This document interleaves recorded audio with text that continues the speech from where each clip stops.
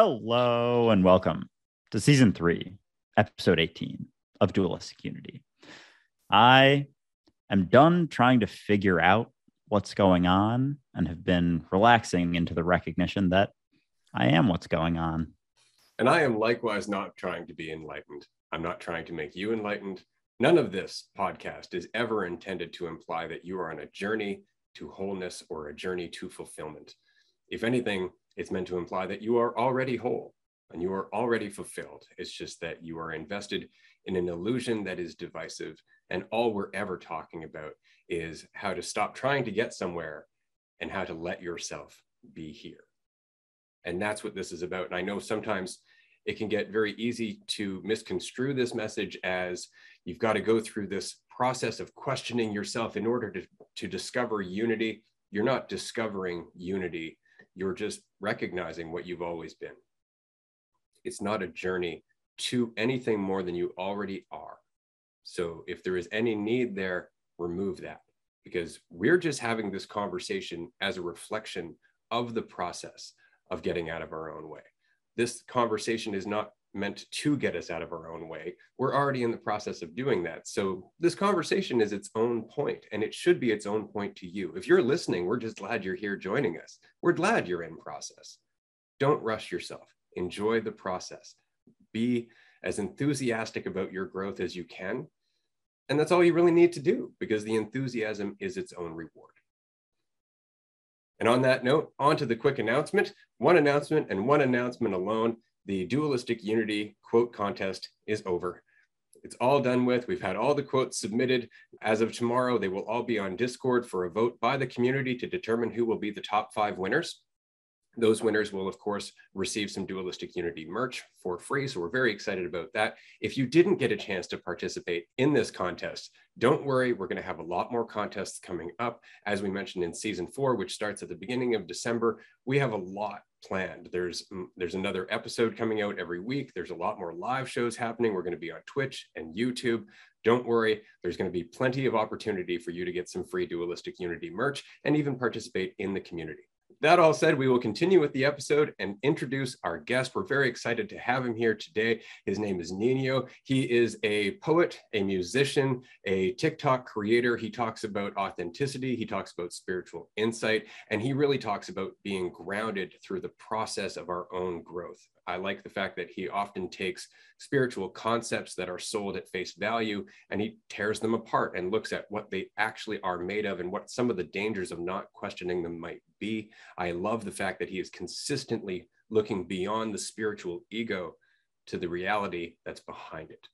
So without any further ado, Nino, thank you for joining us. I will, of course, leave all of the links to your social media and YouTube in the description below this video after the fact. But if you could tell us a little bit about yourself, how you ended up on this path, and what makes you so enthusiastic about everything that you do currently.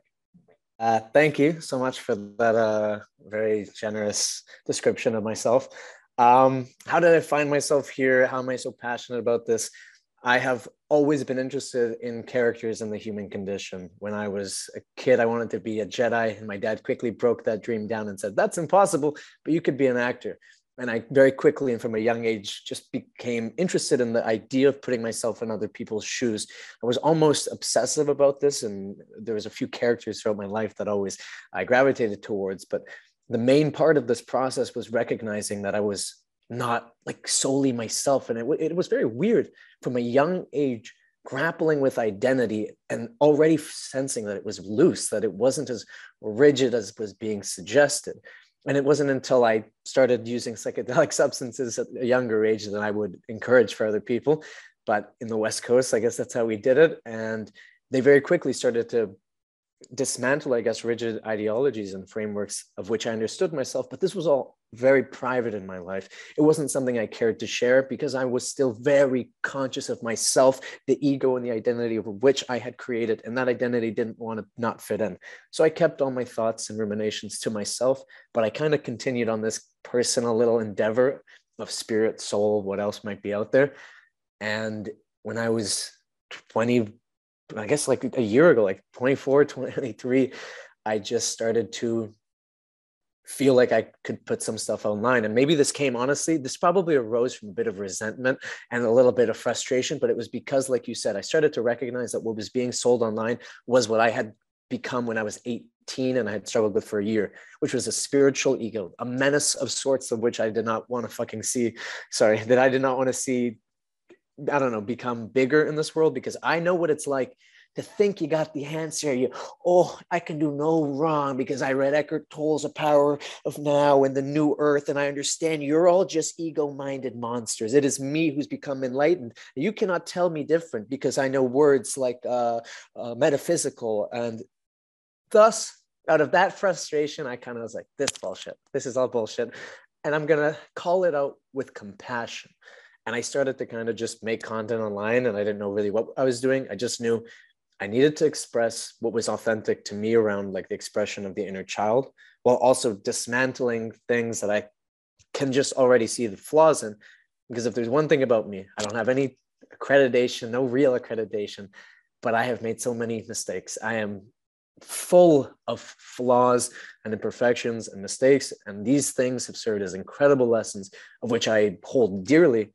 And maybe, yes, in my own egotistic way, I believe now that this has given me some degree of authority to, or at least some degree of passion to speak about these topics that we're now kind of currently engaged with them. That's amazing. I love the way you expressed all of that. It's funny, like, because all I have is my journey to refer to, and I came into creating content like not even having come into contact with the spiritual ego in a way. Like I had very much not gotten that deep. Like I was very much on the surface of, like the self-help world when I started creating content. I had experienced things in my life, struggled with stuff, suffered through things, found some things that helped me. I eventually got to a point that I was able to sort of overcome that fear of what other people would think of me enough that I could put myself online and just start sharing things that had helped me, but it wasn't necessarily from a place of authority at all, or even very deep of recognitions. They were very much surface level. So it's interesting that you kind of went through that, experienced that, and then started posting out of I don't want to say like, disgust or anger of what you were seeing, but almost like a step beyond where, at least for someone like me, who a lot of people where they start at gets into it. And so I think throughout my time here on, social media, posting content regularly, like I've had a journey and sort of like gotten into that while I was posting and then let go of that. And it's funny, the balance of going in, almost feeling like there have definitely been lots of points where I was like, holy shit, I figured it out. Like, when I got heavy into gratitude, I was like, I just have to be grateful. And everything's good all the time. And even when I get down, I can just be grateful for, a couple of things that I feel good. And then it's all great. And it's like, holy shit, I got it all figured out. And so going into that so long ago, when I was so lost in illusions of identity and the story of Andrew being the truth. And so now I have so much less certainty, or so much less certainty that I hold on to. Like there's almost none. Like I never know anything. I don't know what's going on whatsoever, but I've recognized more clearly, as I said in the very intro, that I am what's going on. And so with that uncertainty comes a lot more freedom and a lot more passion and willingness to just express and be the moment, as opposed to holding on to concepts, trying to explain it. And I guess it's like that shift from the conceptual to just the raw recognition, which isn't something you can even hold on to because it's always coming and going at the same time. So like, I guess with your sort of content journey, has there been, I'm sure, like microcosms of that getting into it? Like early on, maybe, you were sharing things out of a certain sort of passion and energy coming from that. Has there been a letting go of that sort of, I don't want to say anger or disgust with what you were seeing, but as you've been able to let go of that more and more, that sort of energy, have you found like other sort of energies to keep you going and influence? Oh yeah, of course. It's like what drove me to want to say something. And this is my story of my entire life. I've always been the annoying kid in the class who's like, that's wrong, or that sounded silly. Or like, and I got a big sense of self clearly, and I have to say my piece. But then when you start creating, and there's obviously feedback, and you get humbling responses that make me like, whoa, I didn't recognize that, like, sharing a life lesson regarding, reframing my relationship with my parents would make somebody genuinely feel like they can trust in me about their personal lives and open up to me, knowing that I don't know shit about their personal lives or anything like that. And it's what you said kind of earlier, which you start having this realization, and I think a lot of people do in this little spiritual journey of our lives, which is, I don't know anything, and I can never really know the true nature of the universe through the rationalistic mind. And I've had enough crazy experiences through, yes, psychedelic means, that have only served to reaffirm this idea that you won't figure it out by trying to figure it out. That's the way. You will never figure it out. And that's why you keep trying to figure it out to drive yourself insane. That's why the philosophers go crazy, because they keep trying to figure it out. But that's cool. It's fun if you treat it for fun, intellectual purposes, as a practice in intellectualism. More power to you. But I had to start letting go, Andrew, of the idea that I was going to be able to rationalistically be able to understand the conceptual nature of the universe, its laws, all of its paradoxes, all of its ways of being. And then I could be the guy, I could be the regurgitator of that information. And I think it's because at first I just saw enough people making clear mistakes, so to speak, that I felt, okay, well, this is wrong because this is coming from a place of need or want, or, well, that's clearly going to lead people down a destructive path because they're never going to be able to see themselves as the potential problem. The obvious is obvious. Great. But at a certain point, you go, yeah, but you also have to sit in your own humility. And this is where I've kind of come to now, which is, I am like the guy of nuance. I'll say my spiel, and then immediately after, sometimes at my own harm, but be like, however, I could be totally wrong. I am just saying this insofar as it feels right at this moment. I would have absolutely no problem, though, as from an ego level, if I died today and tomorrow it turns out it was the Christian God, it was some deities. I don't care. I'm not upset by it. I'm not attached to any potential conceptual idea that I might have about how this universe operates. I'm not really too attached to it.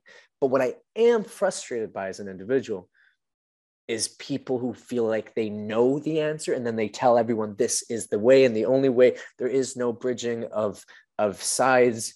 Continue pushing up this divisive reality, this illusory paradigm. And to that, I think, I don't know if that frustration is going to leave. And Andrew, to be honest, I don't want it to. I think the moment I'm really into like Buddhism, there's two ways to become enlightened, so to speak: the path of the Buddha and the Bodhisattva. The Buddha is, you free yourself of all desire. You can sit under a tree. You're enlightened. Good for you. I have always had a problem with that. I thought that was a selfish way of being. I used to study this stuff and be like, what?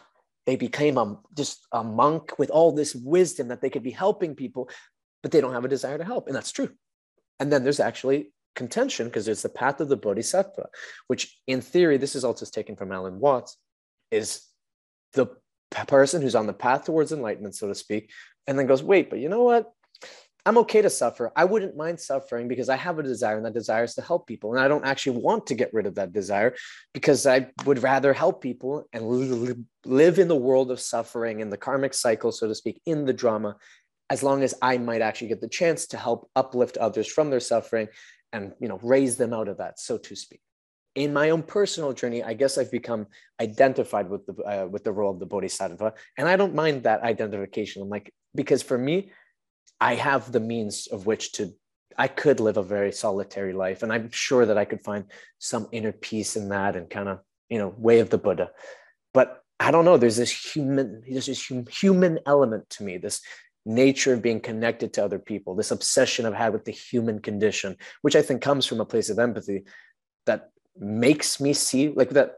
When I see the world as it is, which is clear to me, people are lost, people are sad, people are heavily identified with religion, politics, in the most divisive and clearly self-harmful manners, to which I cannot sit and go, this doesn't bug me at all. I am the awareness and I'm cool with it. I go, no, this bugs me too much. I'm sorry.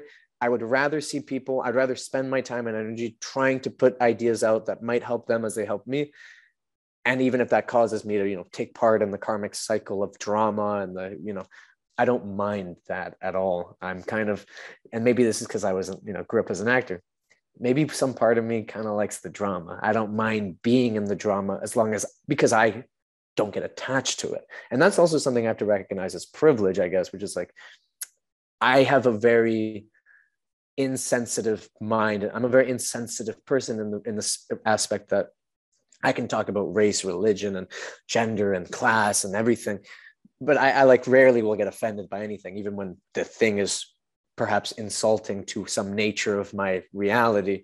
I don't take it personally, but I have to recognize a lot of people are still caught under those paradigms, and you have to be very mindful and very careful around how you do it. So to go back to answer your true question, I've had to become much more empathetic in how I handle this, because if you just go around going, you're stuck in a rigid dogmatic ideology that's only going to serve you this, you're only thinking that you're not going to make any friends out here. You're not serving as the man, Jesus Christ. You're not spreading love and wisdom or unity. You're going to divide people further through your arrogance. And I've had to be very, very cautious about it, because I think being passionate can very quickly turn into arrogance and that's something I have to recognize for myself. Yeah, it doesn't help when they're still bothering you either. I went through that for a long time. If you look back at some of my older videos from 2005, I definitely had an axe to grind when it came to snake oil. The salesmen and the people who would tell you, like, we have an answer. Here's the answer. This is the answer. And it's like, there is no answer. All there is a deepening state of questioning. There's just a deepening state of awareness. And the more you try to give me answers, the farther from that awareness I'm getting. And it used to drive me nuts. And to some degree, it still does. But over time, I think I've learned to temper it, not for their sake, but for the sake of being better at communicating with those people. And it's very difficult to find those opportunities to connect with somebody who is that selfish when you vilify them. It's difficult as it is. But when you have an issue with them, it's way more difficult, because then you're trying not just to get past their ego, but yours, right? And so over time, I think my edges have softened considerably, but none of the enthusiasm, none of the passion for saying something. It's just that I'm not saying it for the sake of defending the world. I'm not saying it for the sake of saving people. That's a big thing that's passed for me over time, is that there's anything to save. The world is the way it is because we've been trying to save it, because we've had so many goddamn answers and concepts and paths to victory and all that other shit. And everybody's just arguing over who's right. And this is the world that we have. And so I think accepting what we are, accepting where we are, and finding a way to connect that way is the only way this is organically going to turn around. It's funny because I had no less than 3 conversations in the last 3 days with aspiring coaches. And what was interesting about those conversations is that they all revolved around the same insight, that it's not about the concepts, it's not about the answers you have, it's not about being perfect or knowing everything. It's about admitting that you don't. It's about being as real as possible and authentically just being in a relationship with somebody for the time period that they are with you, without any need, without any manipulation, just being together, because that's where that process really kicks into gear, when you have the space to really kick it into gear. But everybody in coaching thinks like, no, I got to be able to tell them what the answers are. That's not going to help them. It's not going to help them. You can't learn from somebody else's mistakes.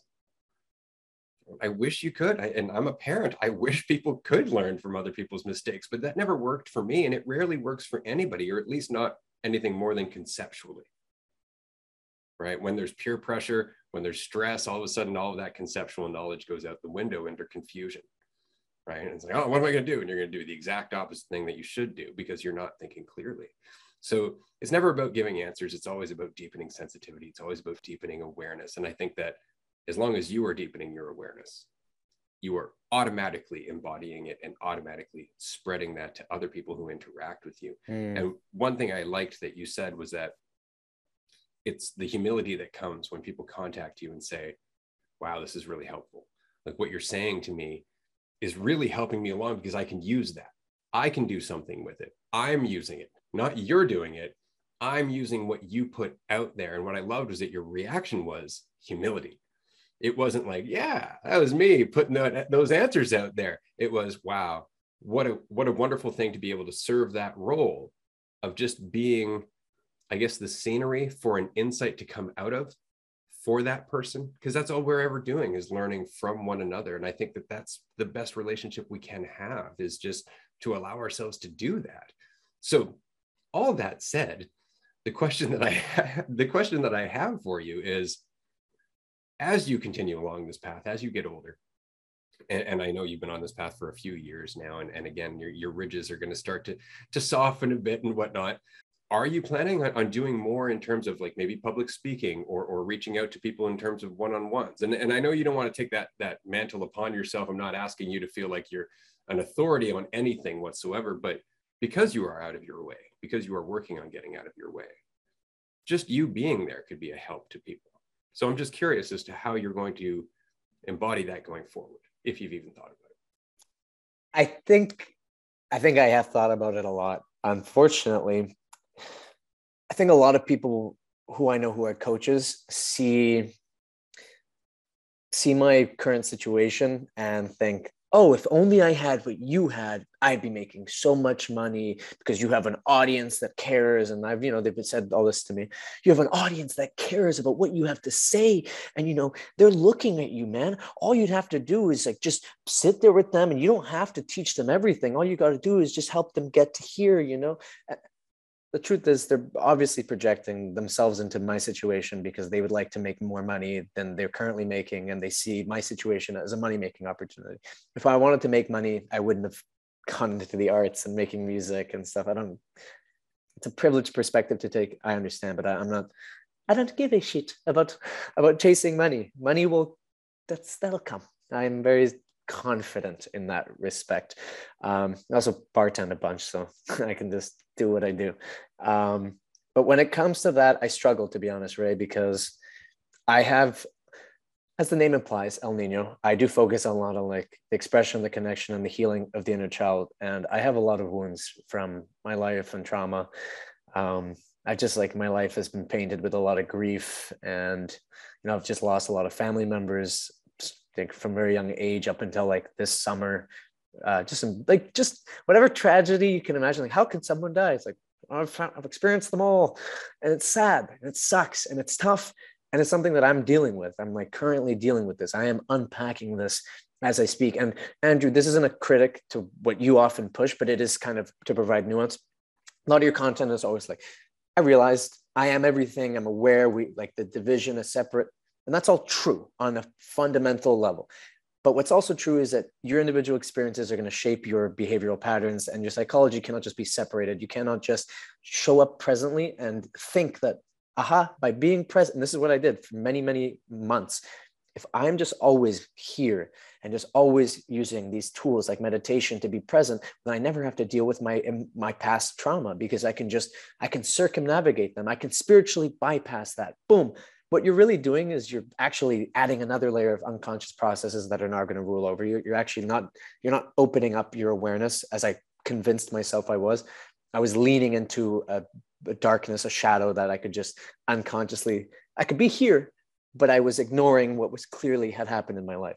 So to go back, it's hard for me to imagine myself in this current moment, like, I don't know, being a coach for other people when I'm like, damn, I need therapy. Like I'm dealing with some stuff, or to see myself doing that. But that's in this moment. In this moment, I'm very focused on like just putting out hopefully meaningful, valuable content online, continuing to write poetry and make music as they serve as therapeutic tools for myself. And hopefully that provides a little value, and I can grow this brand El Nino a bit. But in the future, I honestly see myself very much as an actor and a writer. I'd like to be able to continue to write out scripts as I do, but longer form scripts that hopefully, because at the end of the day, humans are storytelling creatures, and we connect through narrative structures. And of course, this is true. And it is also can be a bit of a flaw or hindrance when we get caught under those narrative structures for everything. For instance, the idea of who Andrew is, who Ray is, who Estevan or El Nino is. These narrative structures can become dogmatic and toxic, especially when we have trauma or bad beliefs. For instance, I believe, and this is kind of sad, I believe I'm unworthy of love. I have these feelings of shame and stuff that arose from, early childhood trauma, or the way that my parents spoke to me, whatever. It's for me to unpack with my therapist. But the point is, these beliefs that I think a lot of us have from our early childhood trauma are reenacting themselves unconsciously in our lives. And I want to be able to first deal with that in my own way and through art, and hopefully through the artistic lens, help people connect with that. And I think right now, a big part of our culture is stuck between two common wounds, like the wound from the father and the wound from the mother. It's the most obvious. And this all comes from like a lot of Jungian psychology. My background is in psychology in university anyways, and I read a lot on it. And it's clear to me that a lot of us in our relationships and in our personal lives, as myself, are reenacting the wounds or the unconscious behavioral patterns from which we first experienced. For instance, if I felt like my mom doesn't love me, I'm a burden to her, well, then I have to seek out love and that validation from anything else, specifically other women, right? And I'm reenacting that unconsciously, or I was for a long time without recognizing it. So for me, I feel like as an individual, I really got to work on my own personal healing and development before I feel totally confident, empowered to start helping other people potentially through one-on-one conversations or coaching. Although maybe sometimes I recognize, well, man, you're being a little hard on yourself, like you're selling yourself short, but you are. Yeah. I just want you to know you are, but I do want to touch on something quickly, and I'm sorry, because normally I would pass this over to Andrew, but I need to say this because it's important. What you were saying about being present can essentially be equated to spiritual bypassing. And I'm going to disagree with you. And the reason I'm going to disagree with you is because so often we end up in this place where we do nothing but think about ourselves, and our narrative and all of the reasons that we think about ourselves are all embedded in there in layers. All of the past trauma, it's all in that narrative. It's all there and it's wrapped up in our body. What we don't do is be present. There's no balance in terms of being actually in reality. We get so caught up in our head that it actually becomes its own form of psychosis. And so when we do first start hearing be present, yeah, it feels like you're leaving all of your past trauma behind, but you're not. You're not leaving it behind where it's not getting dealt with. It's still processing. But what you're doing is allowing it to process without making it worse. And so what I find interesting about your own story, and I know this was true for me because I went through the exact same thing. Am I just ignoring my past? No, because it was still there. That's why it came up. That's why all of a sudden you're like, whoa, I got to address some shit because it keeps popping up. But had you not spent the time out of that narrative, you wouldn't have found the clarity to notice that insight and dive back in willingly. So it kind of goes in an oscillation like everything else. Sometimes you have to be present. Other times you have to look at your past, right? And it's because it's enriching your appreciation of the present in the same way that the present is enriching your appreciation of the past. They work together, right? You have to do the work then. That's you right. Have to do the work. That's why on this podcast, especially, we always encourage people, don't just listen to this. Go and be uncomfortable. Go and get in the shit. Go and meet somebody you've never met. Go to an event that you've never been to. Take up something you've never tried, because when you're challenged, all your triggers come up, all your past narratives come up, all your old reactions come up, and that's when you can deal with it in the moment, in the present. But you need to be able to get that sense of balance on the tightrope before people start throwing shit at you. There's right? The nuance, eh? There's the nuance.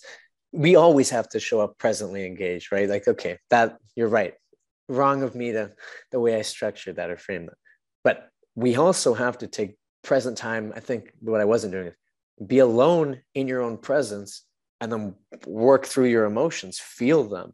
I think for myself anyways, I came to spirituality very intellectually. I came at it at least the thinking of it. At like 18, I read A New Earth by Eckhart Tolle.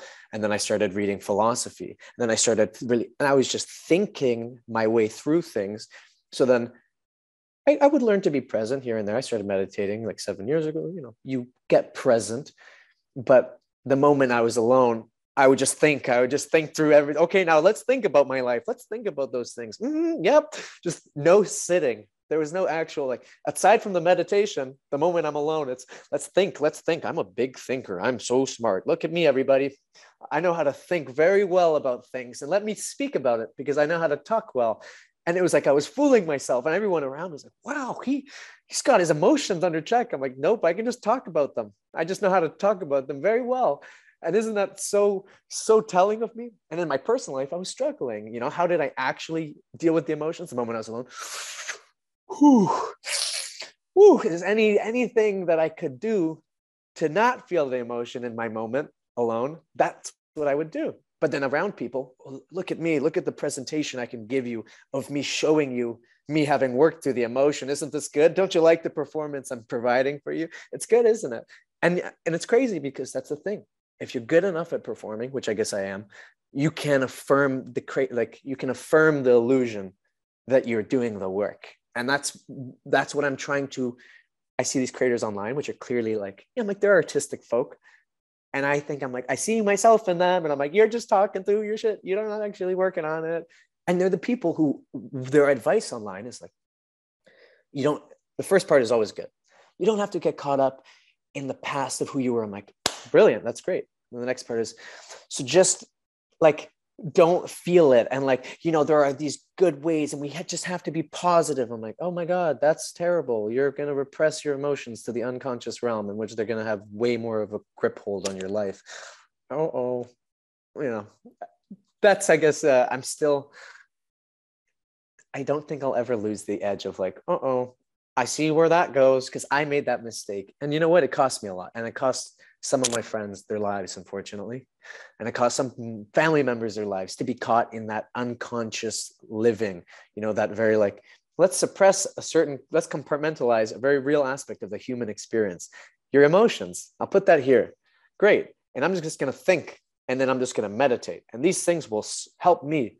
And I'm like, no. You got to still feel shit. If you don't feel shit, you're going to do something, like something in your behavior will become enacted. And whether that's, you know, having sex without care, which, you know, on the surface seems like one of the better ones, but, you know, using drugs or treating people poorly, you know, abusing power when and where you have it. I know that people are wanting to escape their emotions because a lot of us are traumatized, and that's okay. But I do not want to allow us to stop feeling. And sometimes the spiritual community says certain things that makes me believe they're afraid of feeling. And I see the same thing in like alpha male community as well. And I always lean back and go, but guys, part of being a human, and if you want to like believe in the reincarnation thing, which is fine if you do, it's always fun to believe in these things. You chose to be a human and feel these things.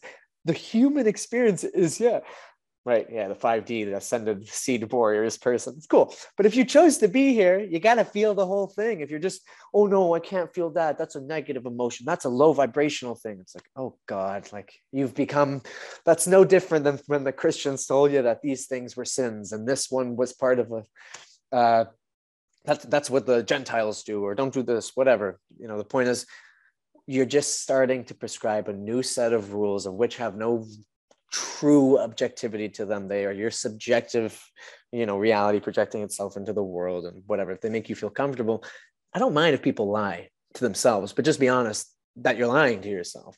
I'm all for people who are wisely ugly in front of everybody, who can bear their nakedness. And that's what I try to do online, to show I'm not perfect. I'm not currently sober. I make plenty of mistakes. I am human unto thou. I am still going through this experience as to you. But these are some things that I've started to grapple with and they've actually improved my quality of life. And it's made me feel like amazing. I don't want to kill myself. That's incredible. I used to want it. That was a sad moment. You know, I used to deal with this.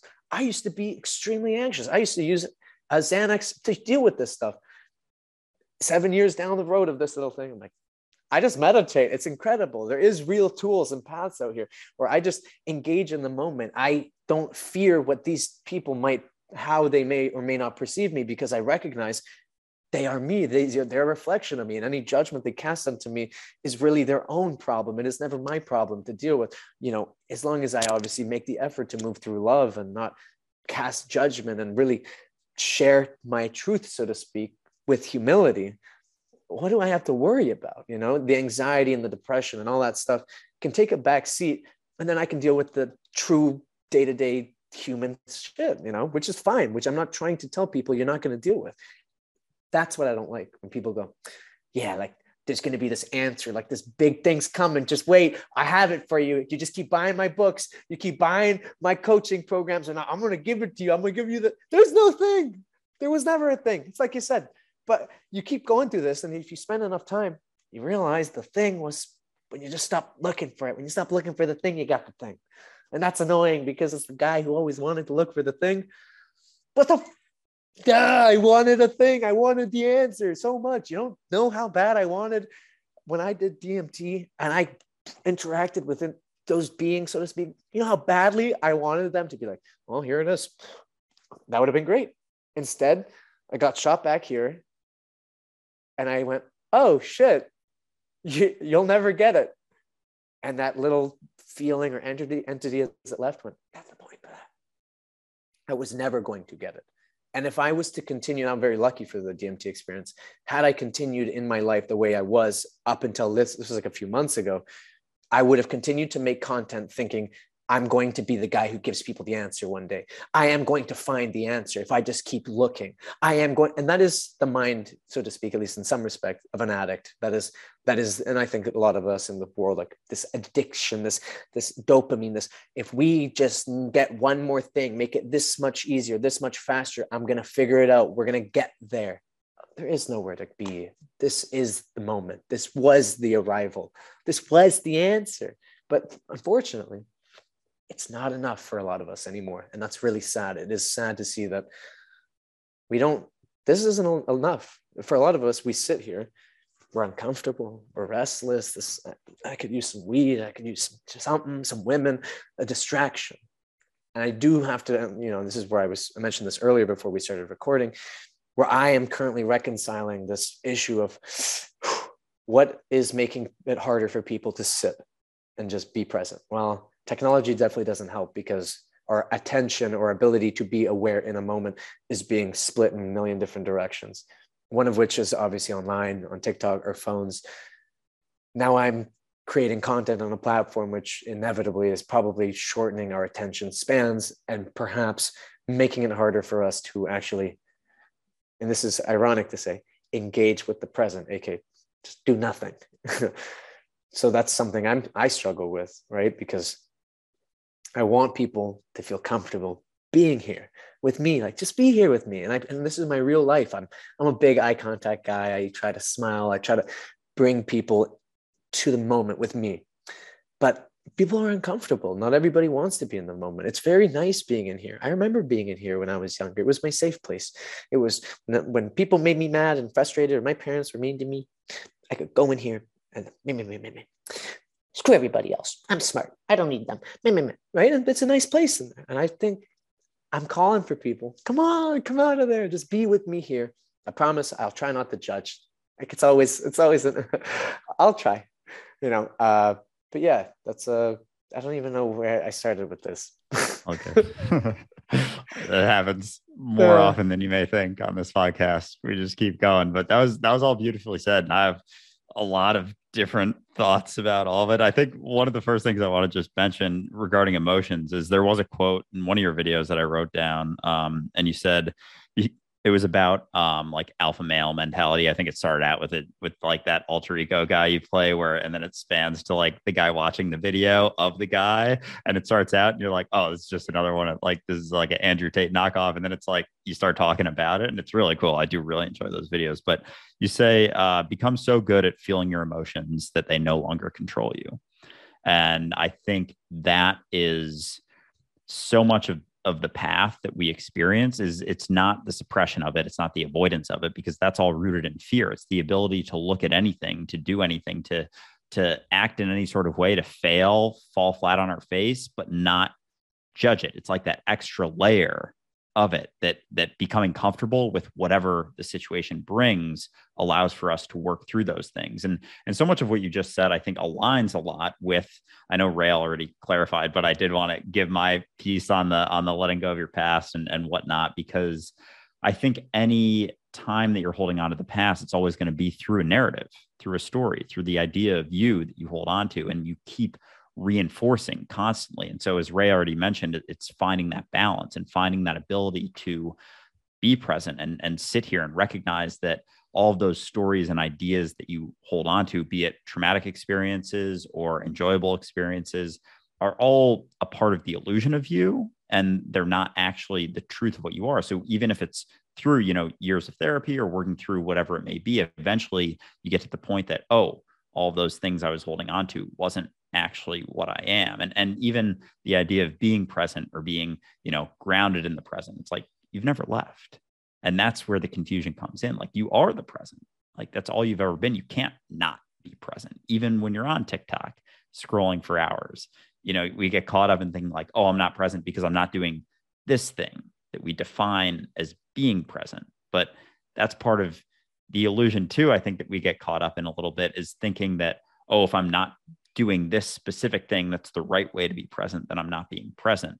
It's just recognizing that within that, and being truly free is recognizing that I'm always present, no matter what I'm doing, no matter what I'm holding on to. And so as we are able more and more to let go of the stories, of the ideas that keep us from, that we do our best to like cut us off from the rawness of being reality here and now, it continues to get brought in to each moment in a way that sort of defines our experience. And so I think that's what I'm talking about typically when I'm talking about letting go of the past, is letting go of the story, of the narrative. It's not to say to suppress anything or anything that comes up. As those experiences come up in the moment, face them, because nothing you ever feel is wrong. Nothing you ever say is wrong. Nothing you ever experience is wrong. It all just is. And it's our idea that, this thing is wrong and this thing is bad and I shouldn't feel this way, or I shouldn't be doing this thing.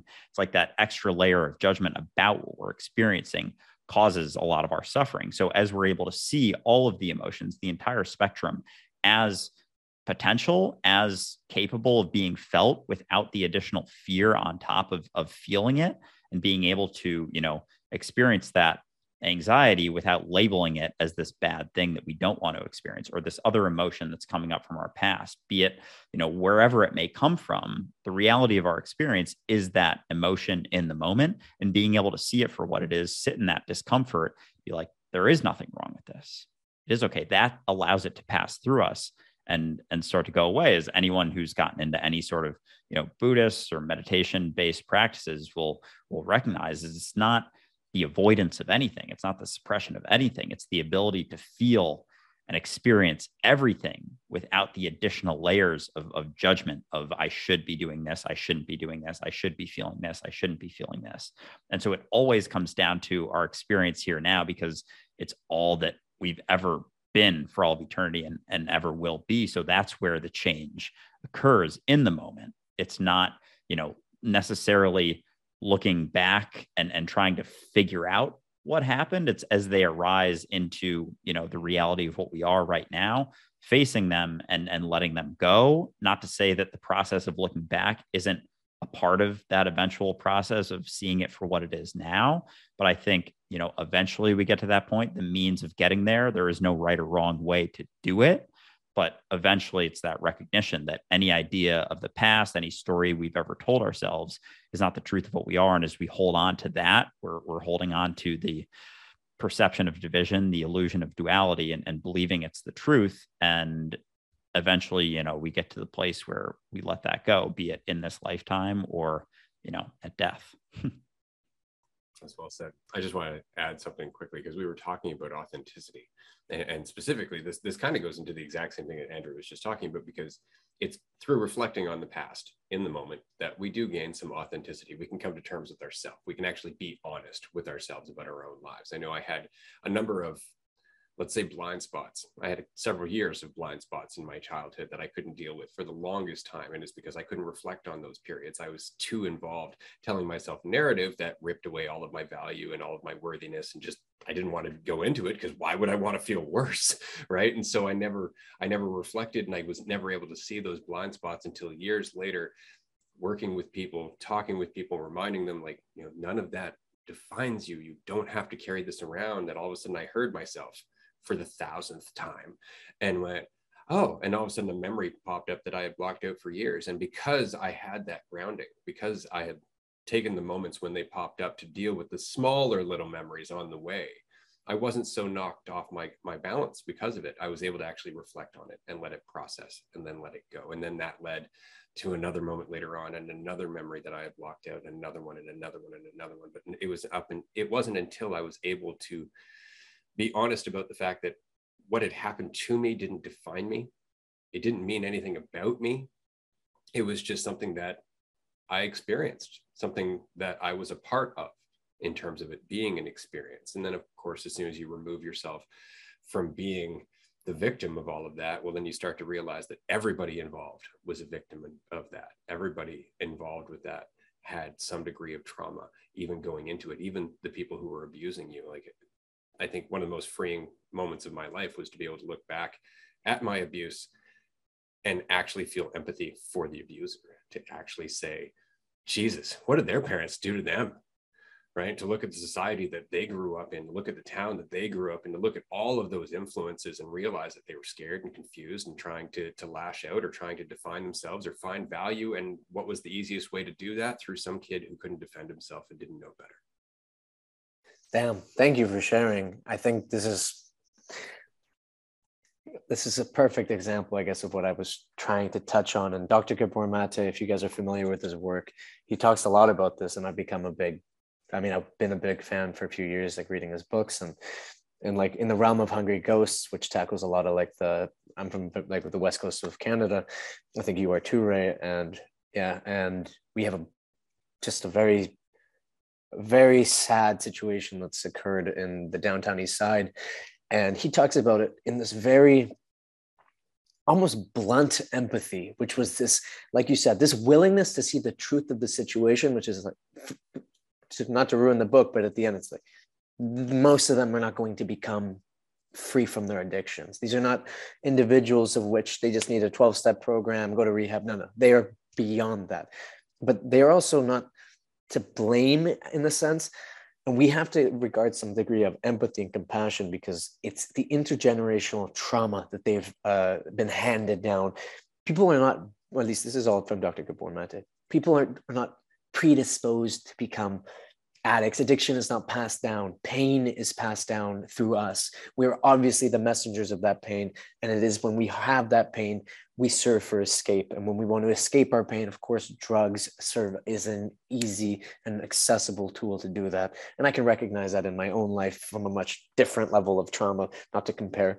But on the extreme side of it, that is what is happening when we are passed down, when pain is passed down through us, and when it is not processed in childhood. And sometimes there's certain pain that is just so pronounced, so great that I don't think humans are capable of really dealing with it. Like one of the saddest stories was a daughter who she was like 9. Her mom was a prostitute and would not only sell herself out, but it started selling her daughter out to like, strangers. Imagine that. And now this woman is a heroin addict on the streets of downtown Vancouver. And Dr. Gabor Mate's point is kind of to show, look, firstly, the pain and the trauma that they felt is insurmountable. And we're not going to be able to get through that necessarily now because they are full-blown adults with full-blown addictions. But I hope that we can all be a part of a culture, an emerging culture that encourages us, whatever our degrees of trauma may be, to recognize that we are not simply depressed. We're not simply addicts. The labeling thing does not empower anybody to process anything. But what does empower us is to recognize the true mechanisms by which these processes unfold. People don't become addicts overnight. They don't become homeless overnight. It's when pain that is recurrent pain that is never accessed, never processed, it will manifest in the worst outcomes for us in our lives. And I hope that we can be a part of, us and everyone else can be a part of the new culture where we talk about the fact that the pain that we experienced was real, but it doesn't have to define us. The moment that thing, we allow it to define us, I'm sorry, but we've become victims, and this world doesn't need more victim complexes. We have plenty of them. And I think we're all ready. I think I'm ready to move past the victim complex that has become huge in Western culture, that has become almost a round of applause for us all to embrace our victim identities. There's nothing to be proud of to be identified as a victim. What I'm proud of is to see you overcome of victimization, an experience of victimization, and recognize that in this moment, it doesn't have to define you, that in this moment, we have the capacity to sit with our emotions wholeheartedly and be men, be women, be adults, be guides of the future, be harbingers of truth, be confident in what we have and what we don't have. And that's why, thank you, Ray, for sharing, because the truth is, it's not easy to acknowledge, it's not easy to recognize things. And I'm not asking of myself or anyone to deal with it overnight, but we have to be able to sit presently with our emotions and with our trauma, and also have the humility to see, when we see other people that we so easily want to judge as, oh, he's just lazy, he's just a drug addict, no, it's very likely that they are just a carrier of pain. And that pain is very, very real. And if we're not willing to have empathy for the processes of which that pain came about, and we just simply stick to a culture of treating symptoms and labeling, we're not going to heal. We're not going to heal collectively. And any hope I have of, being part of a hopefully new emergent culture it's not going to be realized in any meaningful way. I wanted to go back to something you were saying there quickly, just because it's true that typically we look at people who are addicts or people who are homeless, and we make assumptions about them not recognizing the historical trauma that led to that. But on the flip side, and this is something that I'm still wrestling with to some degree, the situation that they're in is also caused by trauma on the other side of the coin. Because while trauma can lead to addiction, that is usually true in a lower socioeconomic status. Trauma leads to greed in a higher socioeconomic status. And so all these people buying up numerous houses and charging giant rents for them, all these people who are out there raising their prices or trying to make the most off of the backs of everybody else, that's all trauma enforced too.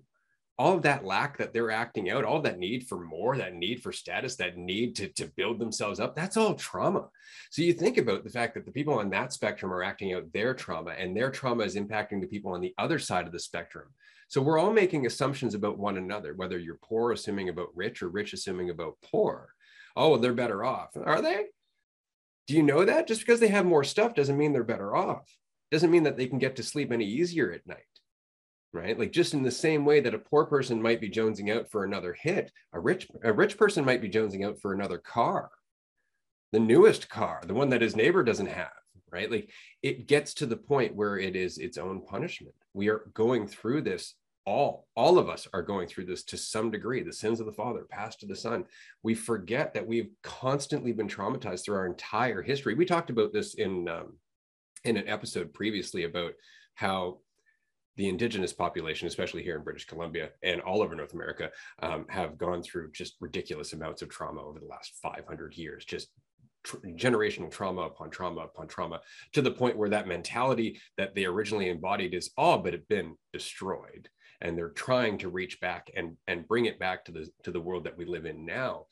But often, even from their perspective, they will look at the society around them that oppressed them. They will look at the people who are in charge of that society, and they will go, it's just white people, not recognizing that Europeans were colonized. Europeans were conquered by Rome. We also suffered generational trauma, so much to the point that we went through hundreds of years of monarchy and serfdom. There was slavery. We went through all of that as well. And we got driven so crazy to the point where we literally fled across the ocean, met a bunch of other people who weren't causing shit and didn't have the clarity to go, can we join you? Instead, all we could see was what we needed and nothing else. And so we wiped them out. But it's all historical trauma. And it's all reinforced by this ego, this idea of who we are. That's all it is, because if we could question who we are, we could realize that nobody's who we think they are, and we can actually have a conversation and discover one another. But most of the time, we're just talking to our image of somebody. Even in a relationship, even in a marriage, this is something that's super important. And I know I've been married for 18 years. You can't ever look at your partner and think that they are who you think they are. They're always something different. They're changing like you are. They're not the person they were yesterday. And if you expect them to be, you're going to get in an argument, right? You're always changing. That's where we relate. That's where there's connection. That's where there's something we can grow upon.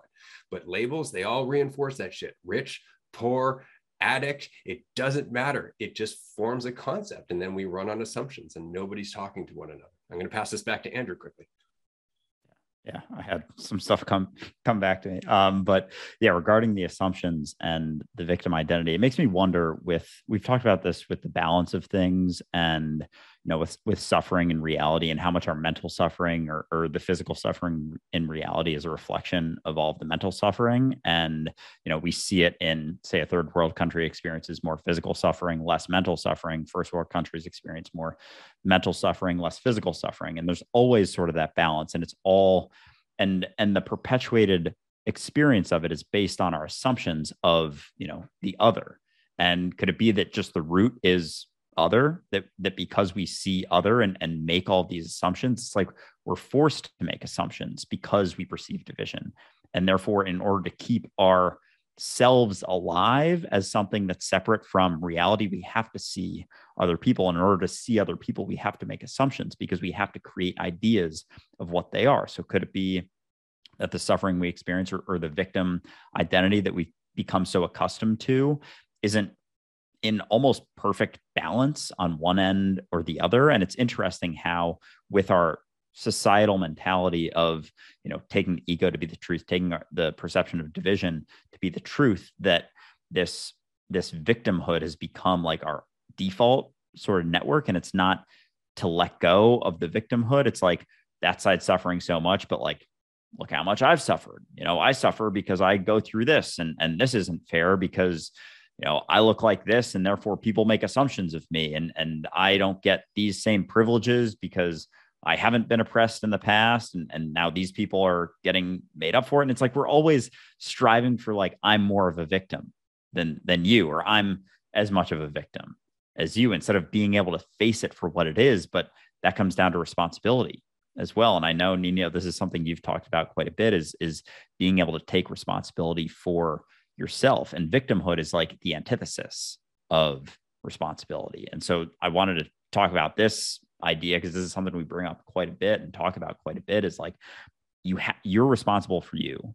And that's always what it comes down to. And you're not inherently responsible for anyone else. And the more we see ourselves as reality, the more we're able to recognize the responsibility that we have for ourselves and not for everything else. But as we let go of that perception of division, we see that the responsibility for ourselves is reflected in the whole, because we do see ourselves as, the entire ocean in a drop, as reality just experiencing itself. And the only thing we ever have some semblance of, or more of a semblance of, influence over is our reality and how we act and our perception and how we see things and how we're able to let go of things. But as we let go of things, reality lets go of things because there is no division. And so letting go of that, taking responsibility for our experience, has significantly more impact than continuing to push ourselves as the victim. That only reinforces the division and separates us from everyone else. And with victimhood comes a lack of empathy because,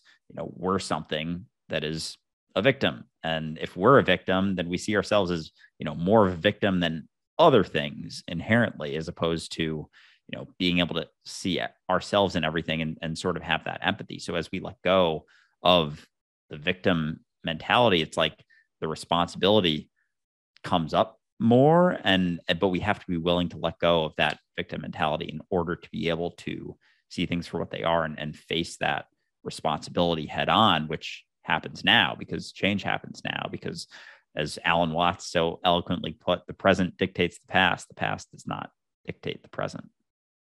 Dude, it's funny. It's essentially, well, first, your whole description is, you're like touching on what is the evolution of consciousness of self. Well, it's exactly what you said.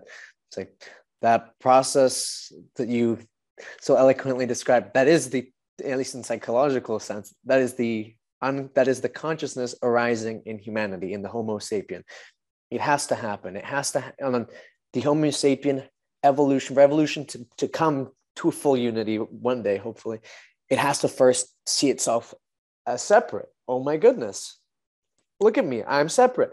Hopefully the evolution that we're moving towards is coming back to, oh no, I'm not, I was never separate. unfortunately, the paradigms of language, which are fun, language is fun when you take it for what it is. It's a tool for us to express and make art and to make fun narrative stories that can be value-laden and teach us things, because that's how humans learn. We don't really learn from people telling us what to do. I've never fucking learned that way. I learned pretty much from mistakes and from movies and stories, because I was passionate by these stories, or even from my dad's like life stories. I learned from that, but I never learned from people telling me things. In addition, when it comes to how we get stuck in the language paradigm, a victim implies an oppressor. It's the kind of language that has division in the very core of its theme. You have a victim, well, then you must have an oppressor. You have something, you must have nothing. It's okay. A lot of our language, unfortunately, does work within a kind of dualistic paradigm. That's fine, unless your whole culture is now suggesting that this subsection of the world of our population are victims. You're telling me I'm a victim because I'm a bisexual immigrant from Colombia. That's not good. This is not healthy for the psychology of the human. What it does is, firstly, it teaches people that my worth is lower. You're actually telling them that. You don't see it on the surface because there's all this empathy parade going, we're recognizing your victimization, you victim, you sorry victim, your life is. That's the subtext, really. You know, there's no empowering narrative of calling everybody a victim, but not everyone has figured that out yet. People will. So you keep telling everybody they're a victim, and you're doing this for the betterment of them. But you're isolating them in this framework that, well, especially if I'm a kid, right? I'm going, well, I'm a victim of who? Well, someone must be oppressing me. And of course, the media is going to give you a very shallow surface level entrance, or some, as you call them, snake oil salesmen are going to tell you something like, all white people are complicit in racism, blah, blah, blah. It doesn't matter what they do. Their actions are always going to be racist. And I go, well, okay, I guess I have to listen to this person because they have a PhD. And that's a label that I'm going to attach an incredulous amount of weight to, instead of recognizing that person can still be a flawed idiot, even if they have a PhD. And they can still spread divisive ideology that does nothing to actually genuinely connect us or really educate anybody. But viewing this, how to be anti-racist, I don't care for these individuals. I see them as dangerous cultural figures in this world. I wouldn't even care to say their name. But that is what we've done with this victim complex that has arisen through these snake oil salesmen who continue to sell young people who genuinely might feel some kind of real oppressive instances in their life. That's not to deny that. There are moments of injustice, of prejudice, of racism that happens. But when you sell them that as their narrative identity, they're going to get wrapped up in that. And it's very, very hard, I think, for us to go on these journeys of spiritual fulfillment and letting go of ego and recognizing unity, when I've just been brainwashed for the last 10 years, being told that I'm a victim of a systemic oppressive system that does everything in its power to make people like me, even though, what does that mean? People like me, people like me less than. Ironically, it's the very ideology that teaches young people that they live in an oppressive system that oppresses them. Isn't that the joke, huh? The very language that we use can either imprison us or it can free us, right? But of course, it's always on the extremes. You don't see this on the center, but it's the extreme left and the extreme right, of which I do not belong to either. I'm sorry if you guys get in trouble in a political sense. I don't know where the hell you guys like politically, but I say to both, thank you, but no thank you. Neither of you have any true solutions or any true value. I'm glad that you sound nice on the outside. I don't love you much anyways, but both sides fail to really come to any true value. One spews you a very nice narrative, which empowers a few people, but really just pisses them off and divides everyone else. And it's really a subversive attempt by minorities who are resentful to hopefully shift the power so that they can now be prejudiced and hateful, which is crazy because I thought we were trying to undo prejudice and hate, but I guess some people just are so mad that it was done to them that they just want to do it to somebody else. It's almost like the exact same process on a large scale that happened with the Europeans. They were abused, they were misused, and now they came and they said, I'm going to abuse and misuse you. It's the same thing that happened with the Native American communities, and now it's the same thing that's happening now on a cultural level. It seems like we're all a bunch of hurt people who want to hurt people. And that's why I said what I try to talk to my audience on an individual level is, hey guys, who hurt us? It's my mom, my dad, my first girlfriend, my friends. Okay, how'd they hurt you? Let's just have those conversations, because I bet I'm going to connect with you and hopefully help me and you in this process, figure something out, heal. I don't think I'm going to ever get anywhere, or like we're ever going to get anywhere collectively as a culture, tackling like big ideas like politics and religion. I go, these already exist within a subservient system that already serves to only like reproduce itself. The very paradigm in which it exists, it doesn't question itself. It doesn't question its own existence. So let's focus back one-on-one. This is the place where I can hopefully see the humanity of, and I don't care what you identify as, what you don't identify as, I bet you there's a human in there. And if there's not, well, I'm talking to my dog and I've smoked too much pot. So, like we just have to, but yeah, the whole victim complex, I think I'm a bit of a crazy person. It seems a little bit of a intentional effort sometimes. Like it's, at least it must be the most misguided attempt to help minorities and to help people who need help. It's like, yes, let's teach them through the very language that they are less than other people. And let's teach them that they should be angry and bitter about this. And that the best way to move forward is to now create systems that now actively oppress the person who oppressed us. It's like, what? Yeah, it's a tricky one though, right? Because so here we have people who have legitimately been victimized. We have people who have legitimately been hurt and oppressed. So we can't just go to them and say, hey, buck up, everything's going to be fine. Just turn the other cheek, as it were. We can't do that because they have a valid reason to be hurt. They have a valid reason to express the pain that they're going through. So in order for us to deal with that, we have to accept the pain that they're going through and accept the reasons that they're going through that pain, which means that we have to take it upon ourselves to look at our system for what it is and what it perpetuates, which means we have to change. We've already lost 90% of the audience just in that thought process right there. It's like, we have to change, bye, and we're out. And that's the problem, is that we're not able to relate to the people who have been hurt, because we would have to accept that we're still benefiting from the system that hurt them.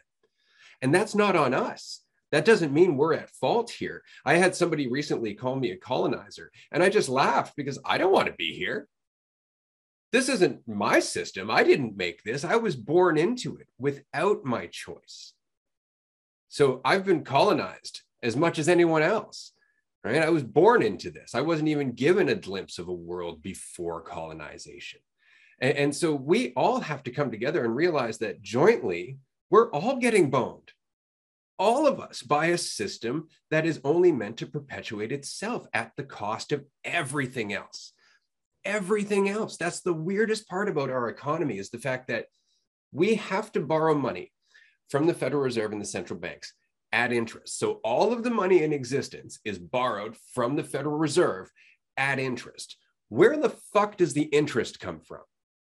If all of the money in the world is borrowed from the Fed, it doesn't exist. We have to borrow more money to pay the interest, which means we have to borrow more money to pay more interest. So it's literally a machine that's never meant to be satisfied, in the same way as our ego is never meant to be satisfied.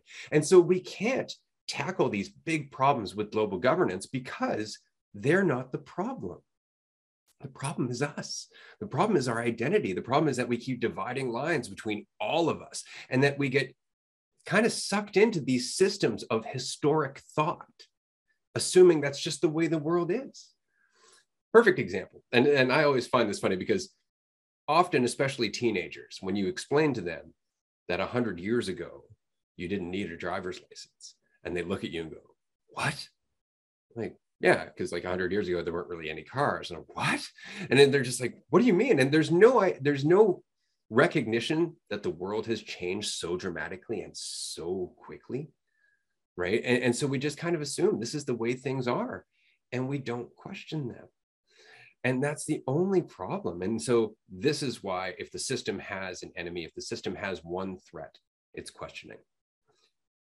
That's all it is. People questioning themselves, people questioning the system, people questioning the rules, people questioning who's in charge of the system, people questioning everything, because that's the one thing that will obliterate all of this. It's not fighting it. Fighting it won't take the system down. It's fully prepared for the fight, right? It wants you to react. because it knows how to handle you. Then it can make you into a villain. It can put you behind bars. It can paint an entire campaign in the media about how you are a bad, terrible person. And it's got you, but it cannot stand a group of people asking questions without reacting, without going into a fight. People just looking at the system and saying, no, thank you. I'm not going to participate until you can explain to me damn clearly why I should. And that's really it. If we can get into that mindset, all of us, a little bit at a time, that's all that's required. And we will watch the foundation of this castle start to fall. The sand will start to slip and all the bricks will fall away because it's built on an illusion. It's like the US economy or any economy, really. None of those dollar bills are worth anything. They're just paper. They're not worth anything except by agreement. We all agree they have value, and so they do. That's how much power we have. But we don't recognize it because we're so busy running from the stick or chasing the carrot that we don't recognize both the stick and the carrot only exist because we give them power. Absolutely. Yeah. Problems of the mind can't be solved on the level of the mind or the same level of the mind they were created on. Is that an Einstein quote? Okay, cool. Yeah. Just wanted to make sure, but yeah, it comes in. And before I get into this, Nino, you'd be a fantastic coach, dude, like doing one-on-one stuff. Like, yeah, just based on this conversation we've had, like, yeah, you should start looking into that. And I'll write you a testimonial for sure. Yeah, thank you guys. sure. I appreciate that.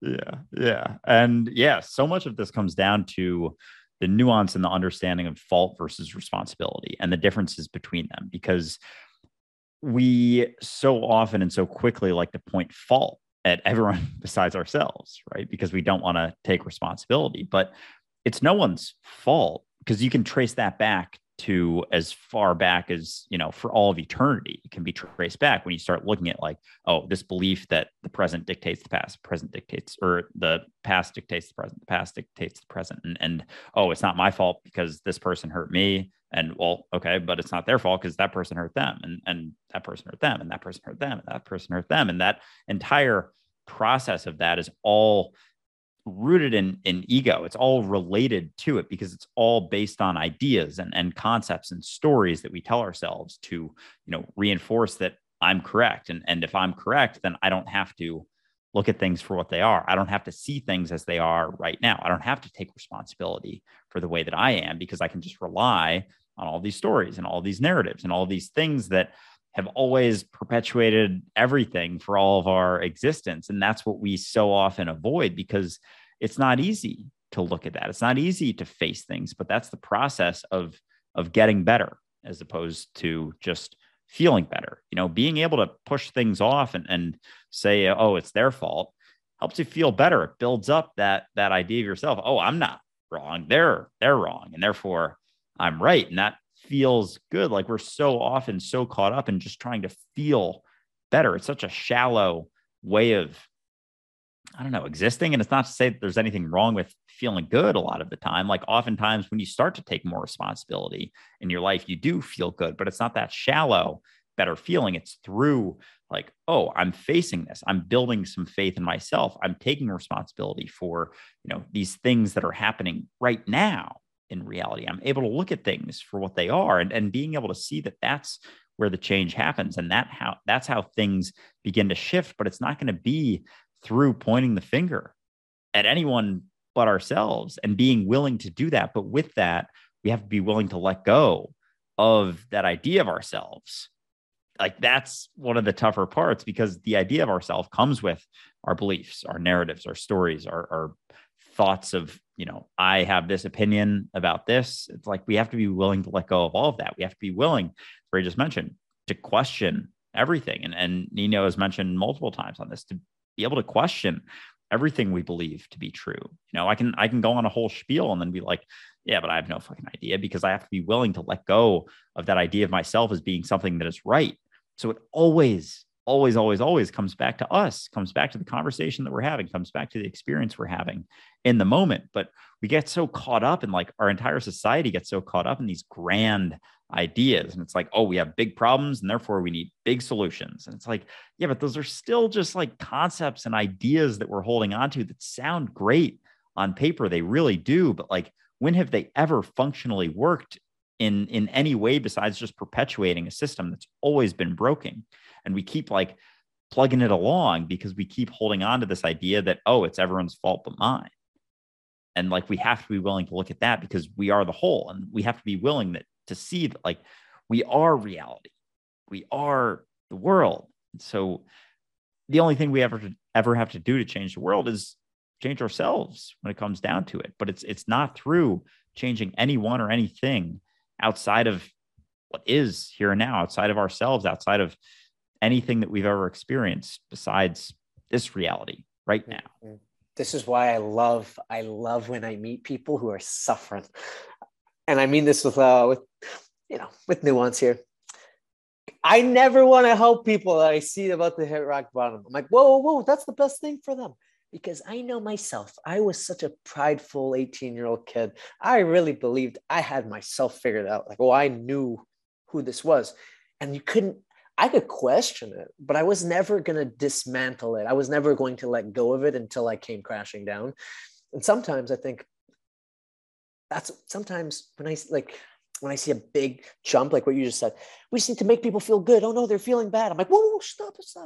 There's so much wisdom in allowing this person to keep feeling terrible. In fact, let them hit the bottom. What? Why?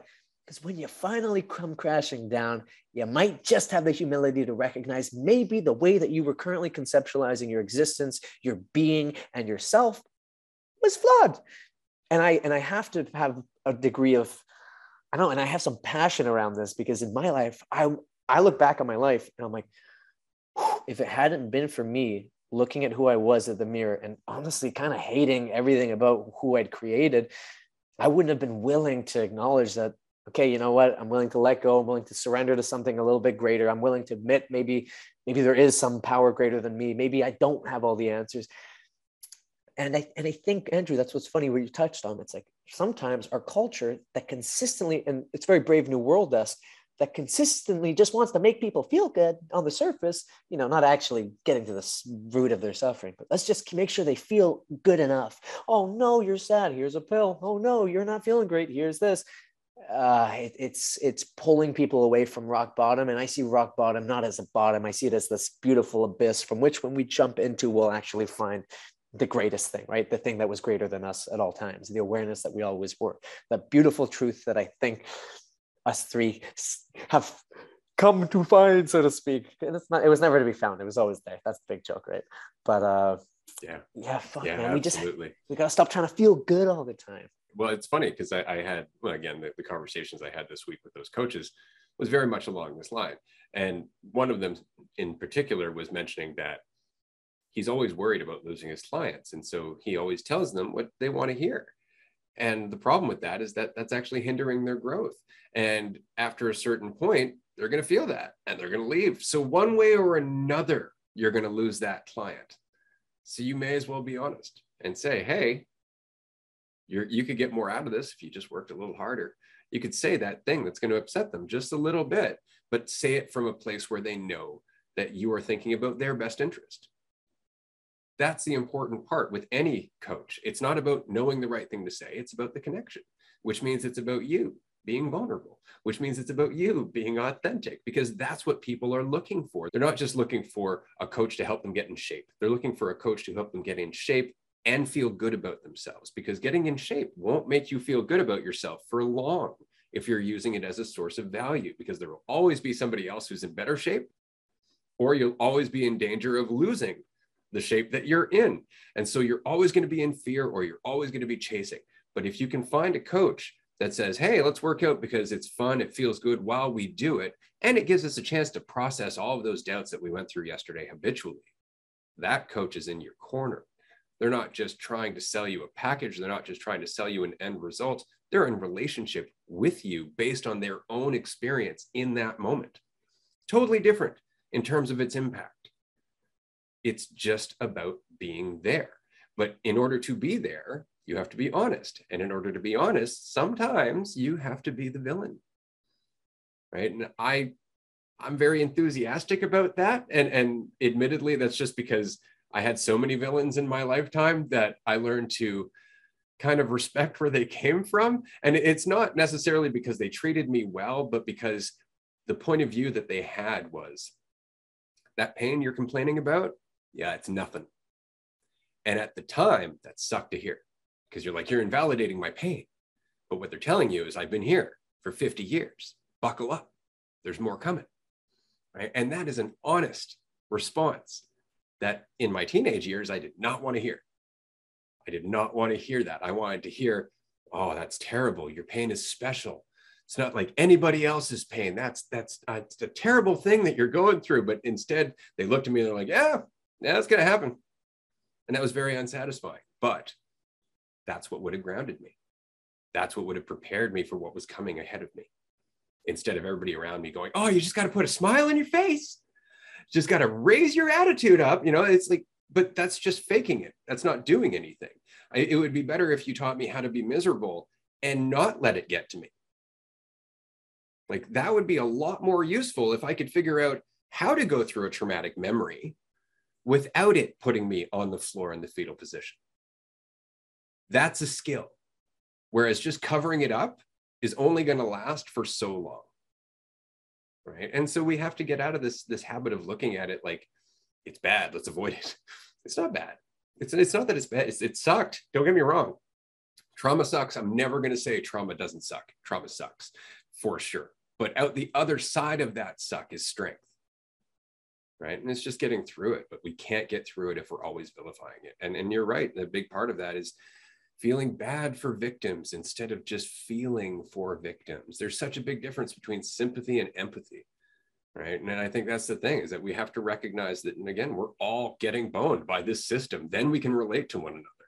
Yeah, absolutely. It's like sympathy is caught up in the illusion of division, and empathy is through the recognition of unity more so, and being able to see yourself as opposed to just being able to see other and imagine what it's like. But yeah, with the recognition that you're never alone, and like what you've experienced isn't a new thing or a unique experience. I think that was actually super helpful for me going through a lot of the suffering and pain and, you know, whatever I've been through in my life, call it trauma, call it whatever you want, is recognizing that I'm not the first one to ever go through it.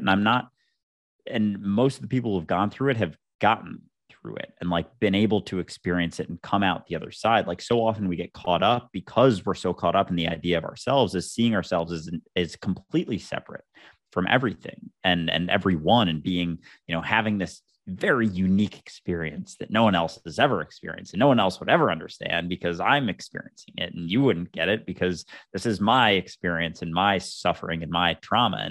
And we're really not so different. At the end of the day, we're not different. I guess different is a different word than divided. We're not divided at all, but different comes down to our perception. But I think being able to see and recognize that what you've been through isn't necessarily unique to you in the way that you keep holding on to and keep reinforcing to yourself, and being able to recognize that, oh, other people have been through this, or at least something incredibly similar, if not almost the same exact type of experience, and being able to see that and see that they got through it almost gives you a sense of clarity, and I don't want to say hope, but ability to see other options in that moment, and recognize that it isn't something that you have to necessarily hold on to for your entire life. Because even with those negative things, we still, in the egoic mindset, see that as a place of value. And in our uniqueness, we see sort of like an unworthy worthiness. Like, it reinforces to ourselves that we are something that's special, I guess is a better word. Like, feeling special could be on the end of having a super positive idea of yourself or a super negative idea of yourself. And so through the questioning, through the recognition that, oh, I don't have to keep telling myself the story. Oh, I have inherent specialness that doesn't need a narrative to reinforce and to be able to recognize. And through that, you can let go. But it's through, you know, seeing that inherent value in yourself, as opposed to needing to continue to tell yourself a story, and being able to recognize that story you tell yourself, be it super positive or super negative, is never going to be the truth. Because as long as you're holding on to the story, it's always going to be able to be impacted by anyone or anything that comes along and tells you a different one or tells you one that contradicts it, because in that you're in contention and in disagreement, I guess. And what is right, what's the quote by Krishnamurti? There's no conflict without I. And I've been chewing on that one a little bit because it's fascinating. Like, I is essentially the idea of ourselves or the story that we tell ourselves, and without so much of that, there's no longer the conflict, and without that conflict, there's the ability to recognize ourselves in everyone and everything, and through that is empathy. There we go. Yeah, I've been getting into Krishnamurti recently, and I've been fucking loving it. I'm listening to his talks with Alan. Is it Alan Anderson? Dr. Alan Anderson right now, and yeah, really enjoying him. A lot of good shit there. That's so cute though, on some level, when we like analyze people, like kind of step outside of ourselves. We're like, oh, look at all these people. They're just like kids, and they're like hurt, and they just like need to be told that they want to be told that their pain is special, but they're just so cute because they were always special. They didn't need to tell themselves that the pain made them special, or that it was a unique experience of the pain that made it special. They were all special. It's just humans were a little bit selfish because we're like, but I want to be only special. I wanted to be special by myself. And that's the human condition. It's so much fun when we can take a step back and have empathy and kind of play with this thing that we're given, and hopefully, help other people if we can, be of service unto others. But I always can't help but find a bit of humor when I see like the global context. I'm like, bunch of kids, everyone's just like hurt and reenacting their trauma. And everyone just wants their dad to be proud of them, and they want their mom to love them unconditionally. And again, use those terms loosely. I know we have, there's people are homosexuals, people are of everything, it's all good. But the point is, we're literally kids trying to find our families in a world where we feel isolated and disconnected, and we're too caught up, we're too divided to recognize we are all the family. We are all the opportunity to connect with oneself and feel that specialness that you want. But instead, to use some language from Eckhart Tolle, we're being stuck in the pain body. We're embracing every narrative that helps us feel hurt, because right now our ego is still so attached to feeling special in our pain that we're unwilling to recognize that, hey, you know what? I bet you if I reach across the aisle, that figurative aisle, I bet you that person has felt the exact same kind of pain. It's not my story. My story is mine. Their story is theirs. But damn, they know what it is to lose. They know what it is to love. They know what it is to want. They know what it is to just want to feel connected, to want community. Maybe they were hurt by their mom. Maybe they were hurt by their dad. Maybe it wasn't either of them. Maybe it was rejection. The point of the day is it's a human. It's a child. It's a kid. And I push the child narrative, obviously within my name and whatever, because I see in myself how much of my failings in life have been a result of not acknowledging my own pain with reverence, while also not getting caught in the kid's narrative, because the kid is the first one to be bitter and explosive and mean. But if I don't listen to him, if I don't at least go, hey, okay, come here.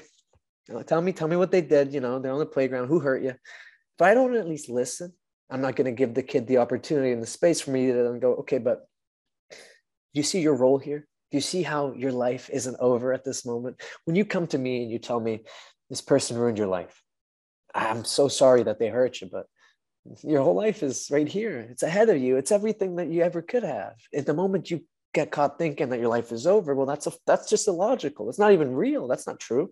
I have to hold space for you here, but I also got to be willing to tell the kid, you're thinking about this the wrong way, so to speak, or the way that you are continuing to serve your pain is not doing you justice, so to speak. And if there are people on this planet, and I've met them, who are caught in their pain, who I don't believe a simple conversation is going to be what pulls them out of those narratives. They are very entrenched in those narratives. So that's why me, being the masochistic, crazy, chaotic person I am, sometimes I think a little bit of suffering is a good thing. And to go to what Andrew said, yes, sometimes what will make somebody an addict on one end of the spectrum is actually what makes someone an extremely resilient person on the other. I think there's a weird thing about the human condition. we don't celebrate people who've never been through adversity. Like that's not, we don't really give a shit. Like, oh, wow, you Donald Trump, you were given lots of money and you made a little bit of money.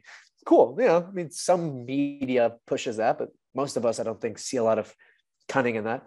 But David Goggins, on the other hand, a figure who, wow, experienced like true like racism and prejudice and discrimination and like, you know, weight challenges, mental health, now goes online and shares his story. And his narrative is not one of serving his pain to feel unique or special. It's to go, shut up, bitch. I don't give a fuck about my pain. I'm going to go run like 50 miles because I can't. Like the guy's attitude, obviously he's an extreme human and I love the guy. He's funny. He's playing his role, so to speak. But he is an ultra marathon runner who goes on to give motivational talks, who is unwilling to victimize himself. He was always unwilling to fall into a narrative that would have served his pain.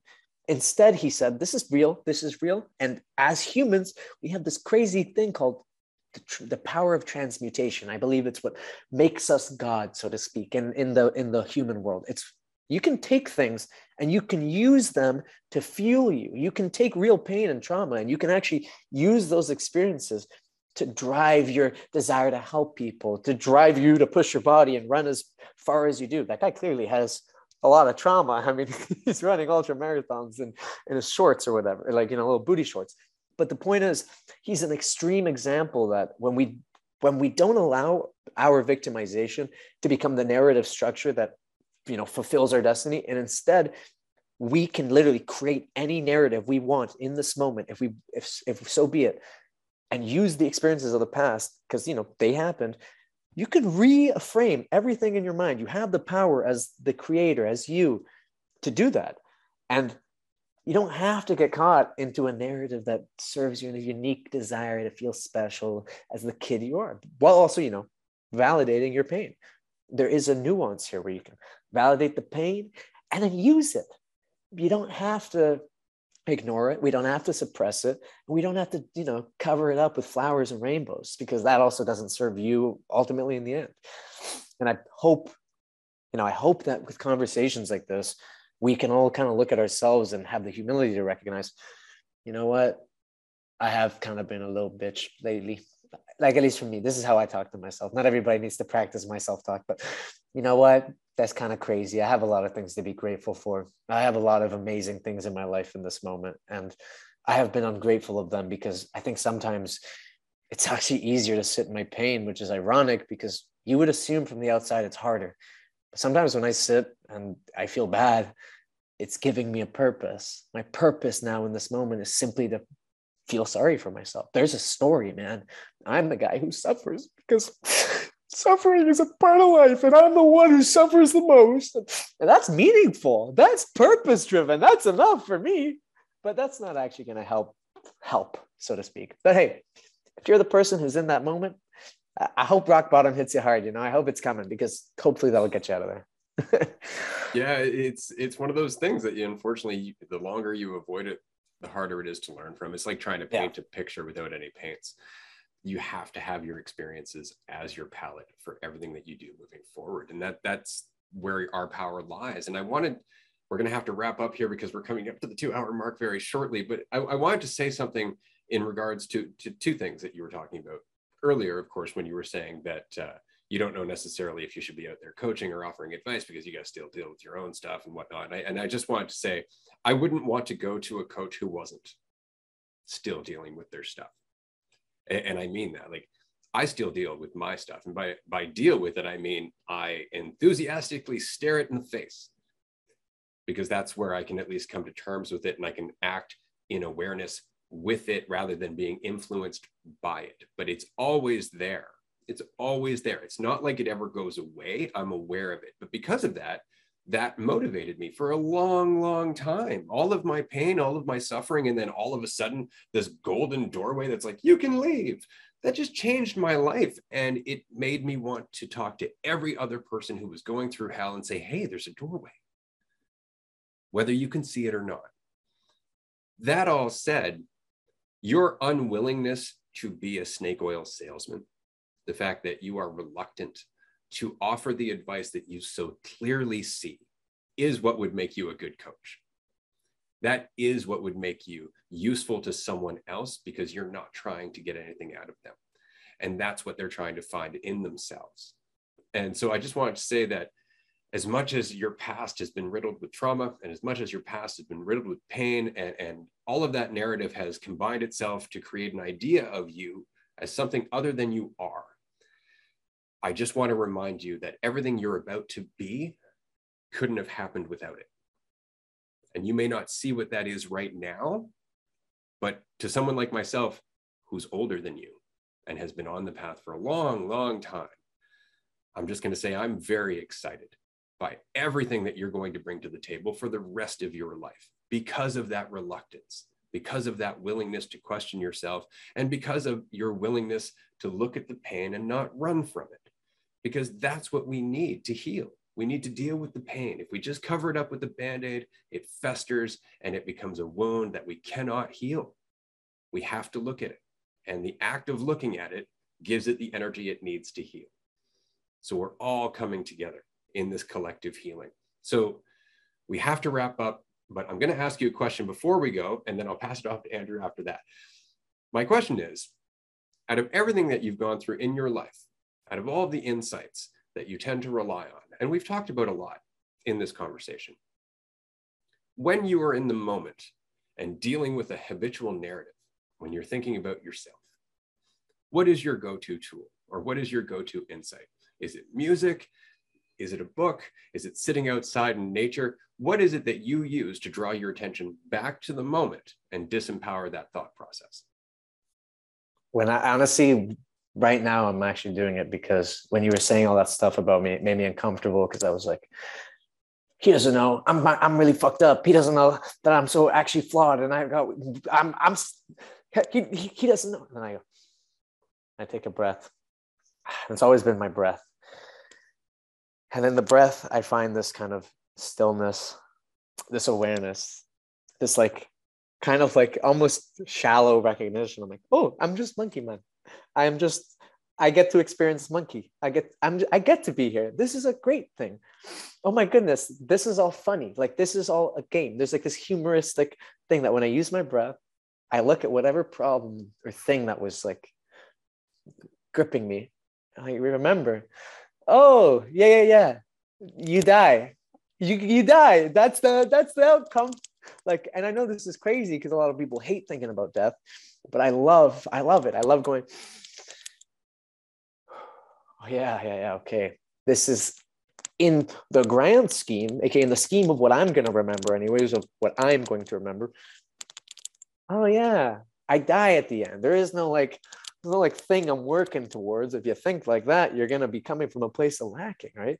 But if I can just use my breath, and that's always what I use, it's always my breath, and I just follow it, and then I come back, and I kind of sit with this kind of, maybe it comes from the trauma I've experienced, but for me, I've now come to peace with a lot of those deaths and like losses, where I'm like, oh yeah, they died. I die. Yeah, that was promised. Why am I playing these games of life so seriously sometimes? Oh my goodness. I need to remember.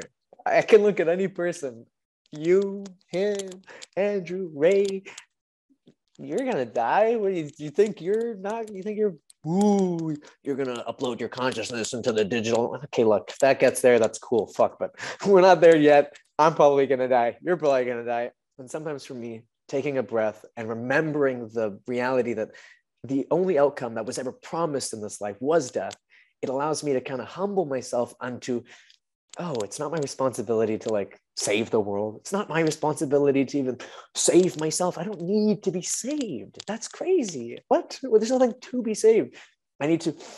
All I got to do is breathe. And it's like a very hippie kind of sentiment, almost a stoner sentiment. It's like, oh, dude, like if I just breathe, oh yeah, this is the only thing that's real. And I don't have to get caught up in here. I don't have to get caught up in my insecurities or on my own lack of confidence at times. Although it seems like I have confidence in the stupidest things. And I'm like, thank you, Ray. And the things that I maybe should have more confidence regarding, like, helping people. I'm like, ooh, maybe the best I can do is just make videos online from a distance. I don't want to presume too much about myself here. But Thanks, man. I really appreciate you saying all that, because I think that's very sweet. And I am hoping you're right about the nature of, well, man, the kind of person that we want to be coaching and helping people is the kind of person who's so reluctant to believe they got it all figured out, because the other guy is going to be the true snake oil salesman. Half of the snake oil salesmen, they believe they're actually selling something of value. That's kind of the weird part about the whole thing. But yeah. My pleasure, man. I don't give compliments. That's one thing you notice, man. I never say something I don't mean. If I'm saying something, it's an observation. And you know, from the bottom of my heart, I'm looking forward to what happens in your future. We're going to pass this over to Andrew, who's going to wrap up the episode today. Nino, man, you've struck a powerful balance. And as someone who dealt with a lot of intrusive thoughts about doing one-on-one stuff for a long time and eventually did, it's really not what you think. Like, you're gonna fucking crush it as Ray, who's been doing them for 2 decades, and me, who's been doing it for like, I don't know, 7 months or so. Like, it's absolutely, without a doubt, guarantee, I would say. And yeah, the balance is between your humor and your ability to take a concept that's very difficult to discuss and discuss it openly, being willing to look at the pain that you've experienced and utilize it, recognize that without it, you may not be where you're at today, but also not latch onto it, not identify with it, not hold on to it as a victim. It's a very powerful balance, being relentlessly unwilling to sell anyone any type of bullshit while still being able to talk about all of the different things that you do. It's powerful. And as much as I said that we're not unique, we are unique, and you have a unique ability to balance all of it. And I appreciate it very much that you're out there doing the things. And as Ray already said, and I'll echo now, I'm very excited to see where it all goes for you. And I'm excited to chat again, hopefully in the near future, and see where everything takes you. It's very exciting. And I'm super grateful you were able to join us today, because this is a very fun conversation, man. Thank you guys for having me. Happy Halloween. I mean, obviously this will come out another time, but this was recorded on Halloween. Thank you guys so much. You guys are awesome. These are two of like the guys who kind of inspired me to feel confident enough to share my voice online, so to speak. And hopefully I can continue to have some degree of humility and comedy and, passion that I currently hold. And I would love to hopefully one day have you guys on my podcast, where's the nuance, where I try to really, like you guys said, let's jump into complex things, but let's have some freaking humility about the reality that these things are complex. They exist within context that is ever changing. It is not objectively existing in a vacuum. The world we live in is contextual. Let's not forget it. Damn right. Damn right. I've been really excited to have this conversation with you, Nino. I'm glad that you could make it to the episode. For everybody listening, thank you for joining us. There is one more episode coming up before the retreat, so we will see you then for episode 19. Have a lovely day. Bye, everyone. Adios.